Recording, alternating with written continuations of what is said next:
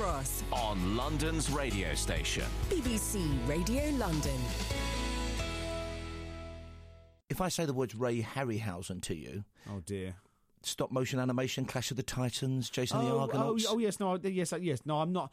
To be honest, Paul, this is where you can humiliate me if necessary. As if I ever would. Well, but the option is there because I've got a brain like a sieve. So all the sort of the stop motion animation of those times. Yes. And he was a former London resident, was American. And I once phoned him up when I was about 13. We got a phone for the first time, got the phone book, and phoned him up. I started looking at people's names, and there was Ray Harryhausen in the London phone. And I went, "Oh, hello, is that Mr. Harryhausen?" Yes, American guy. Oh, I love your films, and put the phone down very quickly.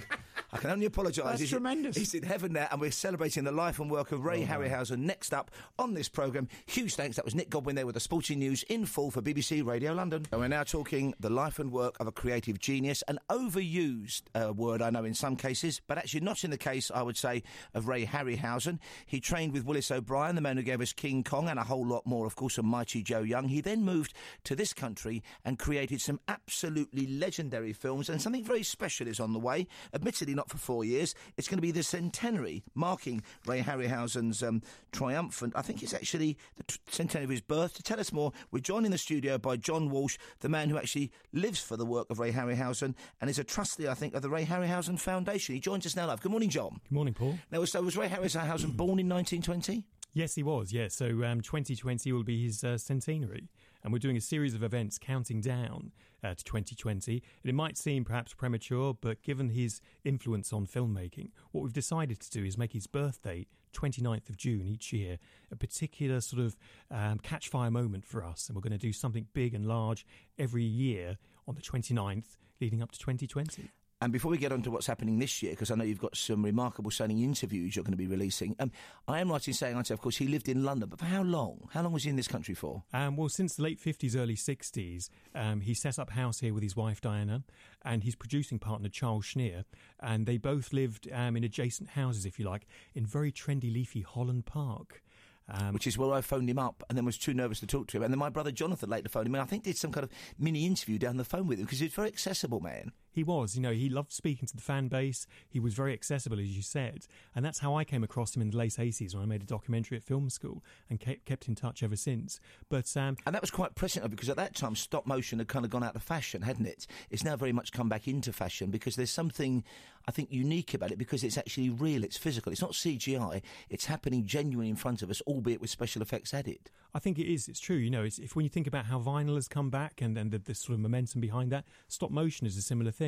People have had so much in terms of digital photography. There's been some wonderful films out there, but it's been what's called digital overload, where people see the marauding armies and they see the Cyclops and so on, and it sort of washes over them, becomes so much sort of wallpaper. And in fact, interestingly, I think, although there is CGI, of course, in the Star Wars films, there actually were huge models of things like the Millennium Falcon and the Death Star. So what you're seeing is a combination of all those different special effects media. That's right. It's making sure that the tail isn't wagging the dog. The digital dog in this case. And of course, when one thing is successful in Hollywood, it catches fire and everyone wants to do the same thing. So Jurassic Park and Terminator brought out the digital revolution. But even well before that, as you say, stop motion of Ray Harryhausen's variety sort of finished in 1981 with Clash of the Titans. Well, let's remind people about that. You've mentioned Clash of the Titans, the original version with Sir Laurence Olivier and other people. Harry Hamill, I think, was the lead in that. You've also got the remarkable, and it's my favourite of Harryhausen's films, Jason and the Argonauts, an absolute masterpiece.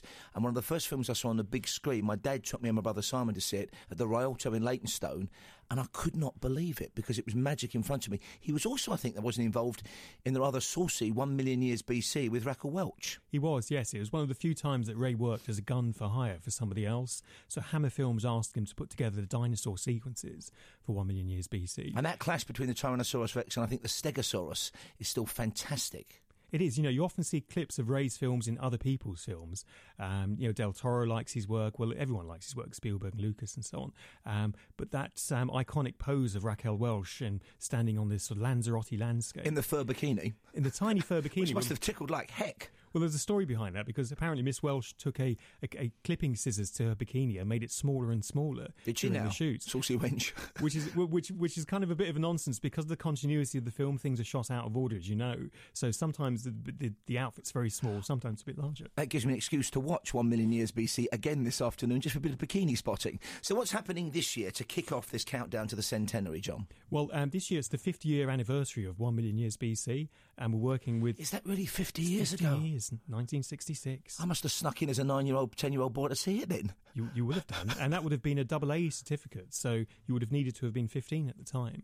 So you've done well. I went in on tiptoes, obviously, pretending to smoke or something, as we did back in the day. So, OK, so it's the 50th anniversary of 1 million years BC. What's happening? So there's going to be some screenings of 1 million years BC, and we're working with the Hammer Society on that. But more sort of pursuant to what we're doing at the foundation, I recorded with Ray, before he died, commentaries for his films, because unbelievably, with the exception of 1 or 2 films, he hadn't recorded what we call director's commentaries for them. So I sat with him with a digital film crew, and we filmed and recorded commentaries for all of his films. So we have now 25 hours worth of new audio material. Never heard before? Never heard before.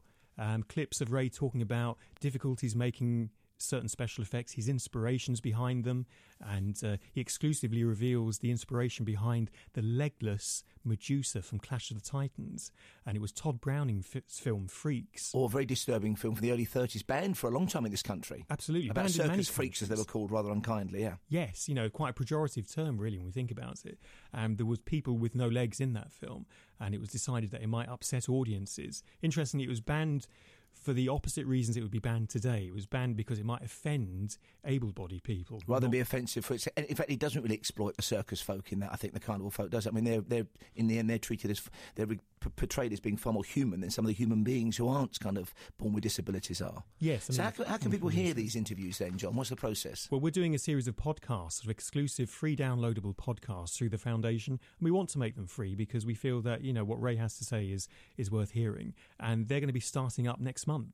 And where can people find them? And they can find them through the Ray Harryhausen website, which is rayharryhausen.com, and through our Twitter feed and Facebook, which is of the same name. And, they'll be available throughout this year and leading up to 2020. And, of course, the big event you mentioned is in June. You're going to have one a year in June, so you must come back and tell us about that before it happens. Yes, thanks very much. Thank you very much indeed. From the Ray Harryhausen Foundation, talking about those exclusive new interviews, director's commentary by Ray himself, recorded with John Walsh, now available through the Ray Harryhausen Foundation, available from next week. You heard about it here first on BBC Radio London.